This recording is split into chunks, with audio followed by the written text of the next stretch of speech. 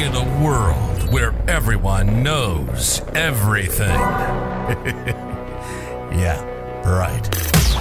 One dad stands below everyone and yells, "I know nothing." Please welcome. This is the Dad Who Knows Nothing podcast. Well, welcome. This is the Dad Who Knows Nothing podcast. I'm so excited today. I have Dave Foster, the founder and CEO of the 1031 Investor. So Dave is a degreed accountant and serial real estate investor who has come up with this 1031 exchange and utilizing this one particular avenue to be able to shield himself from property gain taxes and from the sale of his properties, and being able to make that a part of his real estate investment strategy. And so I thought it was a very interesting subject inside the realm, this huge realm of real estate investing. And so he's obviously very passionate about it. So I thought, what better than to have Dave come on and talk to us about investing in real estate with utilizing this 1031. So thanks for being here, Dave. I appreciate you giving me a few minutes of your time. Oh, absolutely, Dana. By the way, can I add one more credit to my bio? I Sure. truly am a dad who knows nothing. And if for no other reason than that, I had to come on this podcast with you. Yeah, so we definitely have that in common. So that's awesome. So I wanted to start, and how I start a lot of my conversations is I just love hearing the stories of how people get started and what they're doing. So you obviously have a very unique and very almost like a niche here in the real estate investing world that you have utilized to great success, and you've helped others to utilize it as well. And so how did you get started? How did you stumble onto this? Did you stumble onto this, or this was always the plan? How did it go? Stumble is a generous word, actually. Yeah, actually, you can read a lot about this. We actually put our story on the 1031investment.com, but it truly was just an accident of incredible proportions. My wife and I, way back in the early 90s in Colorado, were the prototype dinks, right? Double income, no kids, high profile careers, enjoying life. And this amazing thing happened. We had our first child. And all of a sudden, the TV became meaningless. All we wanted to do was just sit and look at this little bundle of joy. And as we went through that process of becoming from self-centered, income-driven professionals to new parents, we began to realize that the most precious commodity that anyone has is not money, wealth, status, or relationship. It's time. Because time is the one thing you don't get any more of. And so how you spend your time becomes critical for how you will view your life as successful or not when it's the end. And we could not think of anything better than to hang out and spend time with that little guy and his future brothers. Was, oh my gosh, we've got to figure this out. How can we do that? So we started looking at ways to change our lives to reduce the amount of time that we were spending on work, and how we could increase the amount of time spent on family. And as we looked at that, we came to an early conclusion. Although I'm a Kansas farm boy, my wife is from Minnesota, we lived in Colorado. There's not an ocean anywhere near there, but we decided that to accomplish this, we would move onto a sailboat and raise our kids on a sailboat. There was the decision. And it was about as well thought out as the last 10 seconds. So we decided that's the goal, right? How do we get there? And like so many people in today, throughout history, really, the two groups of people that have always ruled the world are the bankers and the landowners. And we thought, well, we don't have enough money to be a bank. How can we make money to give ourselves time margin? And real estate, boom, just popped up as a very obvious and easy answer. So Now we knew where we wanted to end up. We knew the vehicle we wanted to go. So one of my trademarks is that I always operate under the mantra of ready, fire, aim. So we got the goal. We know what we want to do. Well, let's start investing in real estate. So I just went and bought a property and I fixed it up and I sold it and we made a ton of money and we're off to the races until I talked to my accountant early the next year. And I think his first phrase was something like, boy, are you going to owe a lot of taxes? I went, wait a minute. That defeats the whole purpose, right? I realized then that every real estate investor has a silent partner. His name is Uncle Sam. And if you're not careful, he's going to make more money on your deals than you do. Well, that put a kibosh on my 10-year goal. So I started to think, okay, wait a minute, we've got to figure something out. Because if I keep feeding Uncle Sam, we're not going to make it to the sailboat before this first one graduates high school. So, right at that moment in time, it's like my grandpappy said, I'd rather be lucky than good. But right at that moment in time, there was a huge court case that had been settled between the IRS and someone that they had sued. And that individual won. And it was over this process called the 1031 exchange. And all of a sudden, through the loss of the IRS, everyday individual investors were going to get to do this process. And I looked at it. What it does is it allows you to sell investment real estate and then purchase more investment real estate without having to pay tax on the profit in between. And it was originally designed for farmers. If you can remember this way back, well, not remember this, but think about the concept that back in the 20s, when this came into law, they were trying to, the government really wanted to see agricultural industry grow. But if farmers sold a farm and then went to go buy a bigger farm, too often the tax that they would have had to have paid on the profits from the sale of their small farm would not allow them to have enough money to buy the bigger farm. So that's when Section 1031 was put into the code. And now, over 80 years, everybody's going to get to do these. And some of my best friends, and by the way, you know who your best friends are, Dana, right? The ones that mock you mercilessly and then step alongside you to help you to the next step.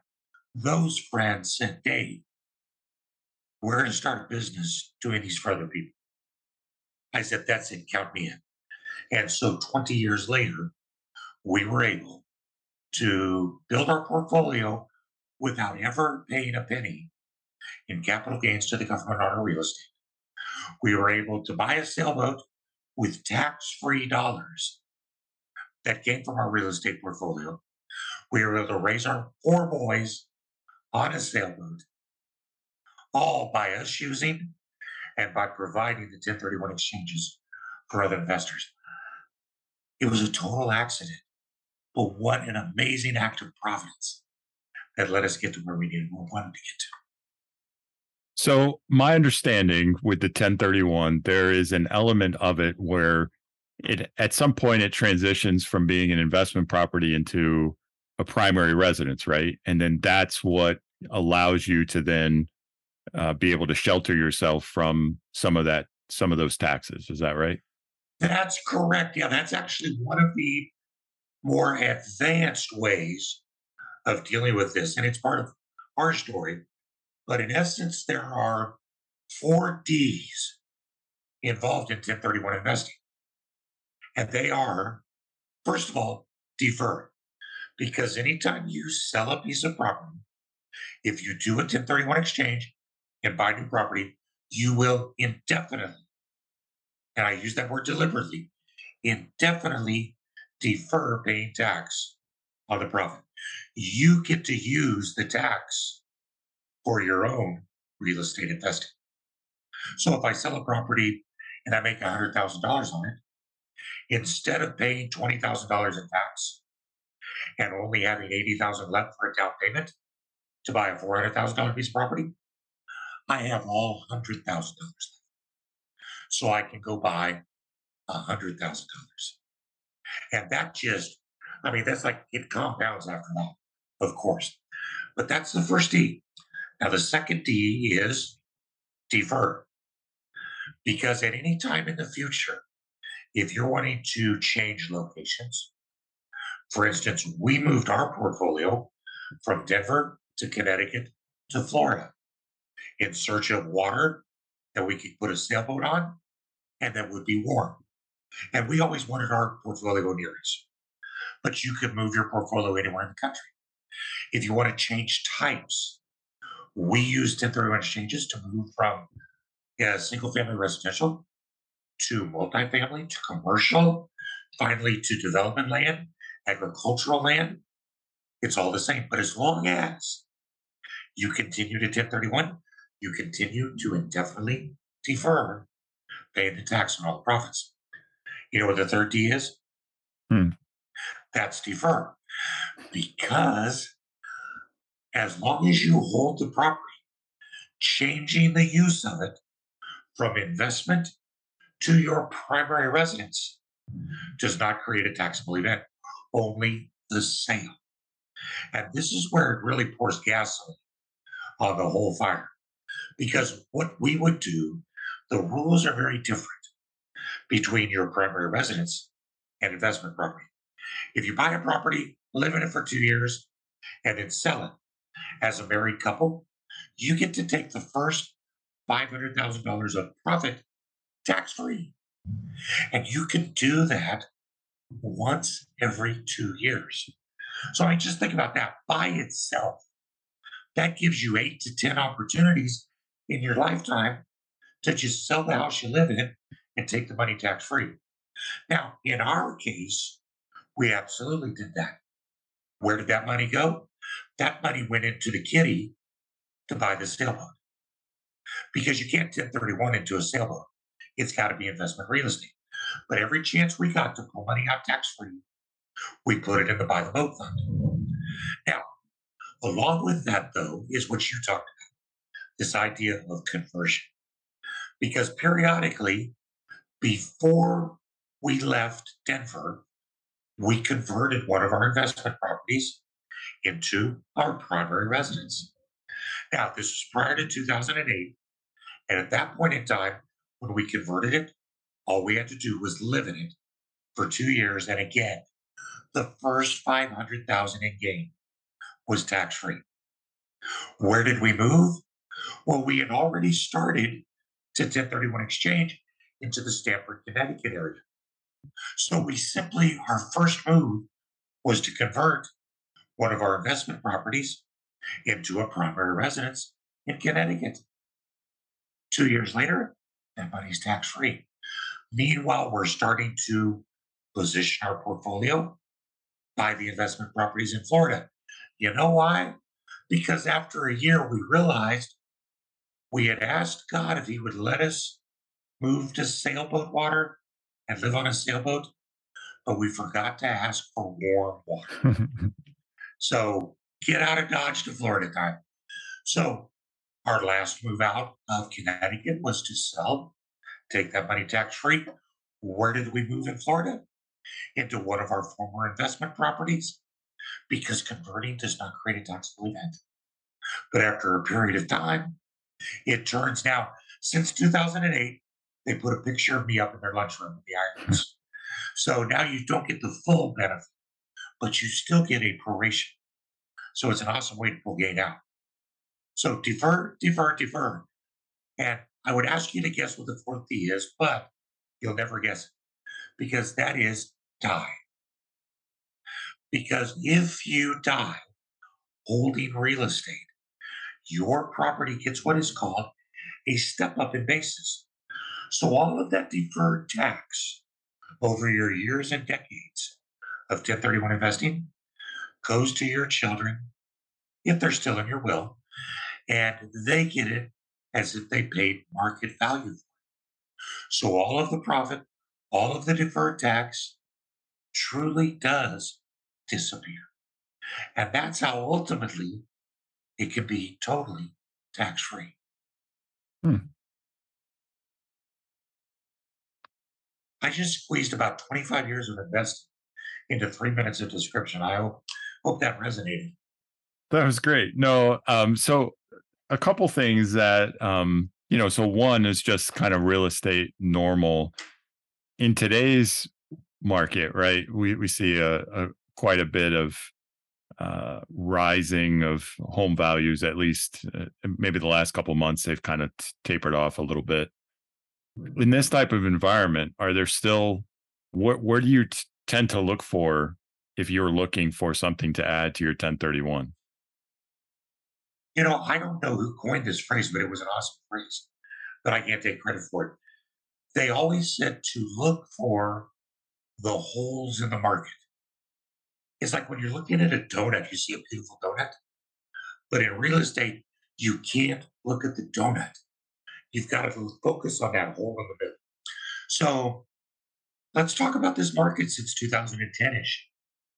If you were living in California and you actually bought or owned property in San Francisco in the Bay Area, around about that time, you got some amazing bargains and your appreciation has gone through the roof. But rents, while they have increased, have not kept up. So you continue to investing in that area, and you're going to, now that appreciation has started to slow down and taper off, now you've got a situation where you're not getting appreciation. It's a very high price point, and you're not getting good rental income as a return on your investment. So you may start looking for different areas, like in the heartland, the Rust Belt, the South, where demographics show people moving to, where you can buy properties that are lower priced but provide a higher dollar per square foot in rental. That kind of a thing is where you can look. Different sectors, because different sectors of the market mature at different rates. Early on, the low hanging fruit of foreclosed single family properties are going to appreciate like crazy. When their prices get topped out, everybody like herds of lemmings jumps into multifamily. And for multifamily, because they want to try to make their numbers work, they go into short term rental. They move into commercial, wherever you can find. A couple pieces that we like to use, we will always look for areas where there's net growth in migration. So people are moving because those are going to have continued migration pressure growth. Secondly, we're going to look where the government, federal or state, are making large investments. So it could be like a small town in north central Kansas, where the government has placed the National Agricultural Biological Defense Entity, a $3 billion investment into a town of $200,000. Well, that's going to attract some of the nation's best and brightest, physicists and agrobiologists, et cetera, et cetera. That's a market that's got a lot of growth. Where are Citibank? Where is Amazon? Look at what's happened to Austin. Austin's always had great barbecue and blues. But when Tesla and when UT started getting government contracts, when those started happening, Austin exploded. Now, where are you going to go? You're going to try to go into Austin now? Or are you going to look for those holes in the donut that might be out there for you? So that's kind of the philosophy that we entertain. No, it's a good analogy. When you were talking about before, and you're taking these properties and you're fixing them up, are you and this answer may have changed when you were younger to now, a little older. For me, I dread the fact of spending a ton of time in sweat equity while I can swing a hammer. It's not the best use of my time when I have so many other priorities. So what has your experience been using sweat equity versus hiring someone? Oh man, my heart is with demolition. I got to tell you, Mm. it's just, I've solved all the world's problems while tearing down walls in a house. It's just something I love. But you're right. as the shoulder gets a little tweak here. It's all part of the process of using your skills and your assets to their best use. Early on, like I was just talking to one of my sons about this a couple days ago, and I said, "Wasn't it funny that when you were 15, you always thought that he was mountain biking and he had a major wreck and he was all bloodied up?" I said, "You know, when you were 15, you always thought that you would heal and your bike wouldn't. So you protected your bike, didn't you?" He said, "Yeah, Dad, that's not true anymore, is it?" No, he's learned that his life is actually a bigger asset. So he started to protect it, just like you and I. What are the assets that we have that we need to use the most to get us there? And so if you use that, you know, yeah, I love to demo, but I don't have the time to do it. But we have more opportunity to do research, so we need to be doing that. I think that's really all kind of part of that huge discussion, just in general, where as real estate investors, there will always be a natural move from active investing to passive investing. It just makes sense. And then you pass the torch, like what we're doing now. We're buying investment properties with our sons. So they're starting their active portion. We're now providing that sage dad wisdom, Mhm. which hopefully they'll start to believe in many years. But so that we're moving more passive. That's how life works. And if you can embrace that, I actually really do have fun watching my sons wheel the hand. Matter of fact, one of the greatest joyful moments. Oh my gosh, I crowed about this for weeks, Dana. My son came to me and said, "Dad, can you go look at this house?" Drove down, looked at it. He said, "Should the ceiling be doing that?" I said, "No, probably not. You shouldn't have knocked out the load bearing wall." That was like worth a lifetime of the "Dad, you don't know anything" diatribe. It was awesome. Yeah, active to passive is just natural. Got it. So the 1031, in order to set those up, do you need to have, does it have to be done through a business, through an LLC or something like that? Or can it be set up under a personal individual? That's one of the beautiful things that came out of that tax law, that tax court case, is that any tax-paying entity can do 1031 exchanges. So if you're just simply Joe Normal and you own a piece of property, you can sell it and do a 1031 exchange. You can be an LLC, a corporation, a trust, doesn't matter. If you own real estate and you pay taxes, have a tax return, you can do 1031 exchanges. And I mean, obviously there's other benefits, right? If you had a business that you were utilizing, you could, but it's interesting to know that any individual can set those up as well. So is it just the You know, vehicle that has to be set up by a financial professional? Is that yeah, it's a step-by-step process that has to be managed by an unrelated third party called the qualified intermediary. got it? So that's what we do. Our only role is the 1031 exchange. So you use all the people you normally would in the same roles you normally would. Same realtor, same accountant, same attorney, title company, et cetera, et cetera. The difference is you add the third party called the QI, and that's what we do.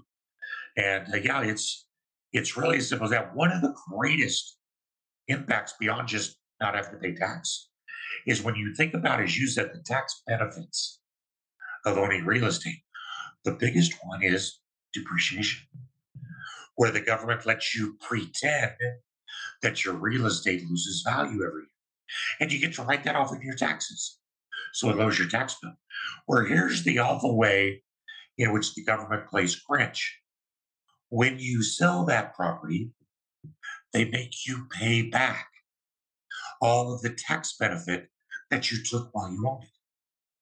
Well, now, doesn't that just bite?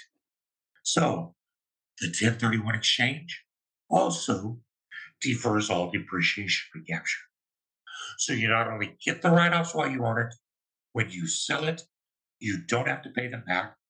And if you buy more than you sold, then the additional amount you buy is additional depreciable basis that you get to start depreciating. So a lot of these projects, there's these things that people like to call bonus depreciation or accelerated depreciation, where they can invest in real estate and take a huge write off in year one. Well, if they try to sell that in year three, that's going to come back and bite them Mm. big time. So what they'll do is they'll do a 1031 exchange, and all of that depreciation rolls forward into the new property, and it's as if they never got it. But meanwhile, in that current year, they got a huge write off. Mm. Wow. Interesting. So what is that pretty much now the primary thing that you're doing is just setting up and assisting others, or are you still actively investing in real estate on your own? As the market has grown, just like everything, when the market starts to mature, we start getting more selective. And it seems like the older you get, it's a function of energy, Mhm. but I think it's also a function of being able to look back and say, you know what? When I bought that property in 2006, that was a bad buy. I should have stopped in 2004. So rather than wait for the market to turn on us, we've simply become more selective. I'm always willing to buy because there's always deals ready. We've got some agricultural land that we're moving into. We've got a housing development we're doing, a couple rentals, an Airbnb, it's things here and there, but we're just being a little more selective about it because we're not so much trying to grow the kingdom as we are set up our friends and relatives and children to succeed as well. So, Gotcha. but definitely, I love doing both. Mm. I can't help but invest myself. And the greatest joy has been 23 years of watching other people get to their goals by helping them use this. Hmm. And getting back to the actual transaction, so once you sell it, once you buy the property with that third party, set up the 1031, then when you go to sell, it's already set up and it's just a matter of just transferring it to the new property. That's a great question. And you know what? It's really counterintuitive, but it's actually the exact opposite. The 1031 starts with the sale of your old property. Because up until then, you just buy a piece of property, you set it up, you're using it. When you're ready to sell it, that's when you initiate the 1031 exchange and you sell the old property with the qualified mediary in place. You have 45 days to identify your potential replacements. You have a total of 180 days to close your purchase. And then the 1031 ends with the purchase of the new property. And when it's done that way, all of the profit that you would have had to pay tax on from the sale moves into the purchase. And then when you subsequently go to sell that second property, it's just the same thing again. You're classifying it as the 1031, going through That's the same exactly right. process Do with it the same again. That's exactly timeframes. right. Okay. Yeah, it's the 4Ds, or the way another colleague of mine once said, you just swap till you drop and you'll never pay the tax. So, do you find that your strategy is to identify that next property before you start going through the process of trying to sell the new one? Because Great obviously, with question. with regular properties, right? There's always contingencies and all these other things. So, how do you? Because 180 days, I mean, you think that well, that's a ton of time, but we all know how that gets eaten up really quick in real Yeah. estate transactions. Right. Well, it gets even worse because that 45 is really where it gets you. You Mm. only have 45 days to create a list. And after day 45 passes, you can't alter that list anymore. So, a list of So, potential replacement properties. correct. How long is So, the what I tell list? people is, well, usually it's only three. Oof. All right. Yeah. Unless you're buying a much smaller size of property. And then you can name as many as you want, but their total value cannot be more than 200% of what you sold unless you buy the property. So if you sell $1 million property Mhm. and you're going to try to buy $2 million property, you really can only have 3 on your list.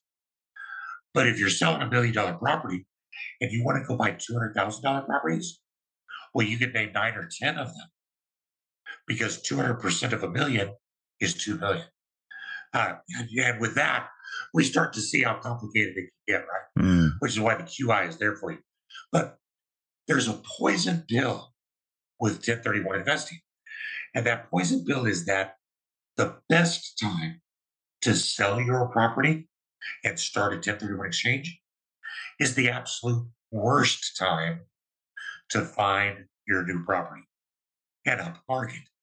And the converse is true as well. If you're in a down market, that's the worst time to try and sell your own property, but it's the best time to find deals. So, how do people work through that poison pill? Up until the last few months of 21 and early 22, we were seeing that nobody was accepting contingencies, were they? right.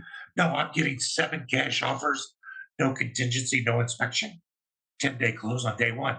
I'm not going to sell this to you contingent on you selling your own property. So my advice to people was, well, let's turn that on its head then. Don't forget, although you're trying to buy, you're also a seller.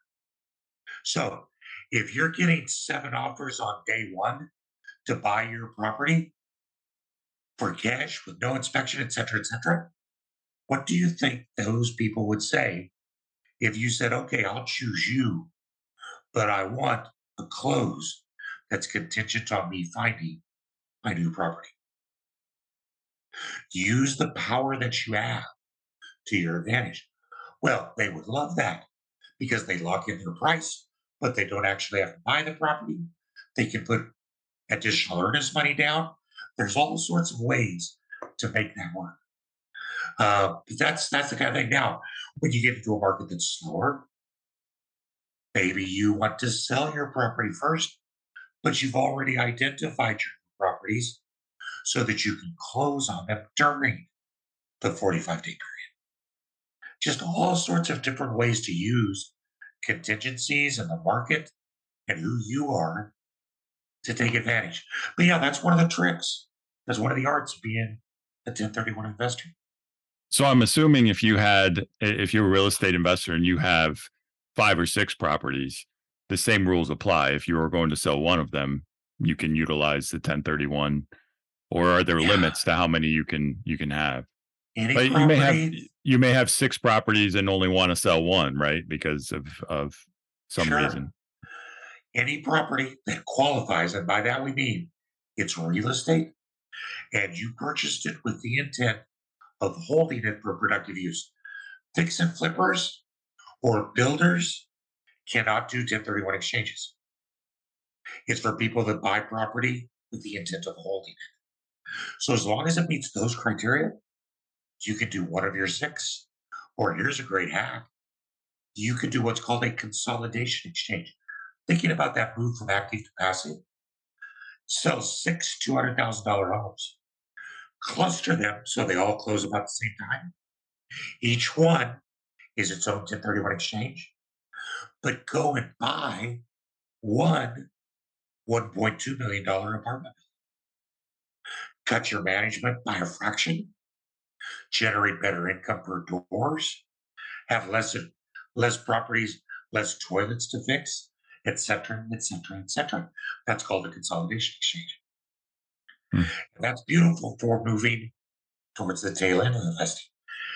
The exact opposite is true as well. If you've got a property that has appreciated, you're selling it for like $400,000.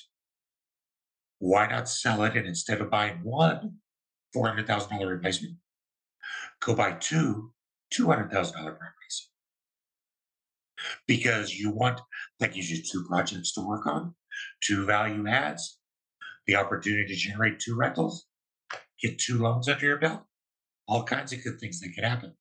And then when those each reach 400,000, what are you going to do? Sell them and buy 2 more, and sell them and buy 2 more. And then one day you're going to wake up tired, Dana. You Mhm. know why? Because you got 18 gazillion units. So what are you going to do? Package them together and start to consolidate. And that's what I like to call the ebb and the flow of 1031 investing. It'll accommodate the market, it'll accommodate your desired returns, and it accommodates your desired lifestyle. You just got to fit it in, put the puzzle together. Yeah, great. And so you mentioned the intent to use for productive use. So are there time frames with that definition? Great question. Technically, no, there's not. There is not a statutory time limit at all. Now, most people and professionals will feel comfortable at anything more than a year. But there's one, at least one relatively recent famous case where a person held a tract of land for over 10 years. And when he sold, he tried to do a 1031 exchange. He was audited for something else. They looked at the exchange and they disallowed it. The reason was they said, even though you held it for 10 years, it was never your intent to hold it.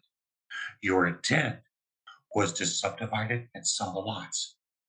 You know how they do that? This went all through the downturn of 08, 09, 10.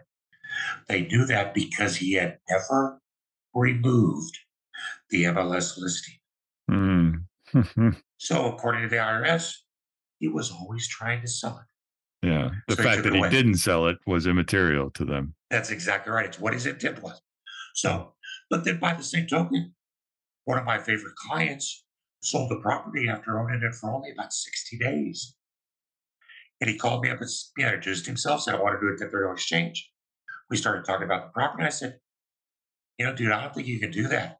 You haven't owned it. Did you buy it just to resell it? He said, no.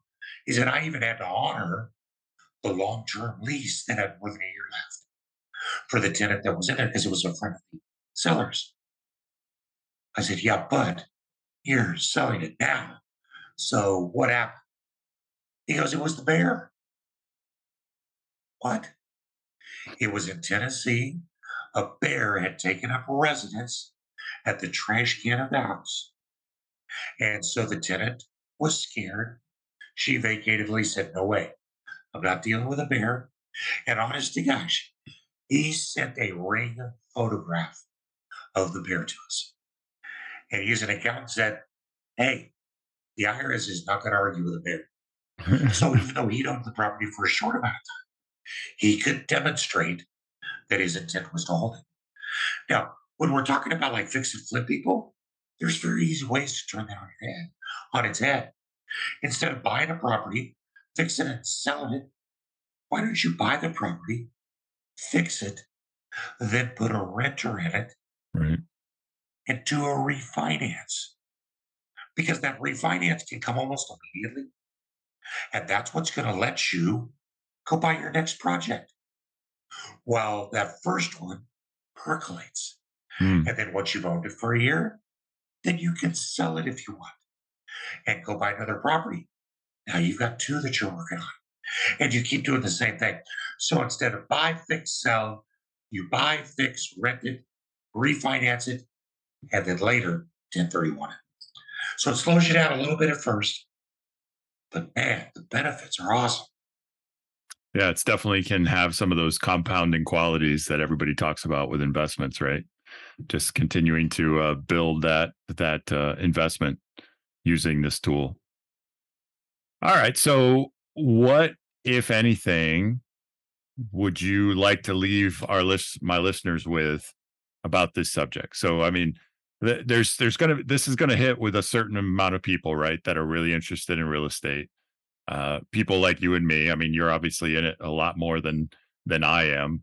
Uh, but utilizing this tool is fascinating to me because I mean, I'm sure it'd be bumps along the road, but that's how you help your clients, right? By helping smooth through and helping walk them through how this process would work.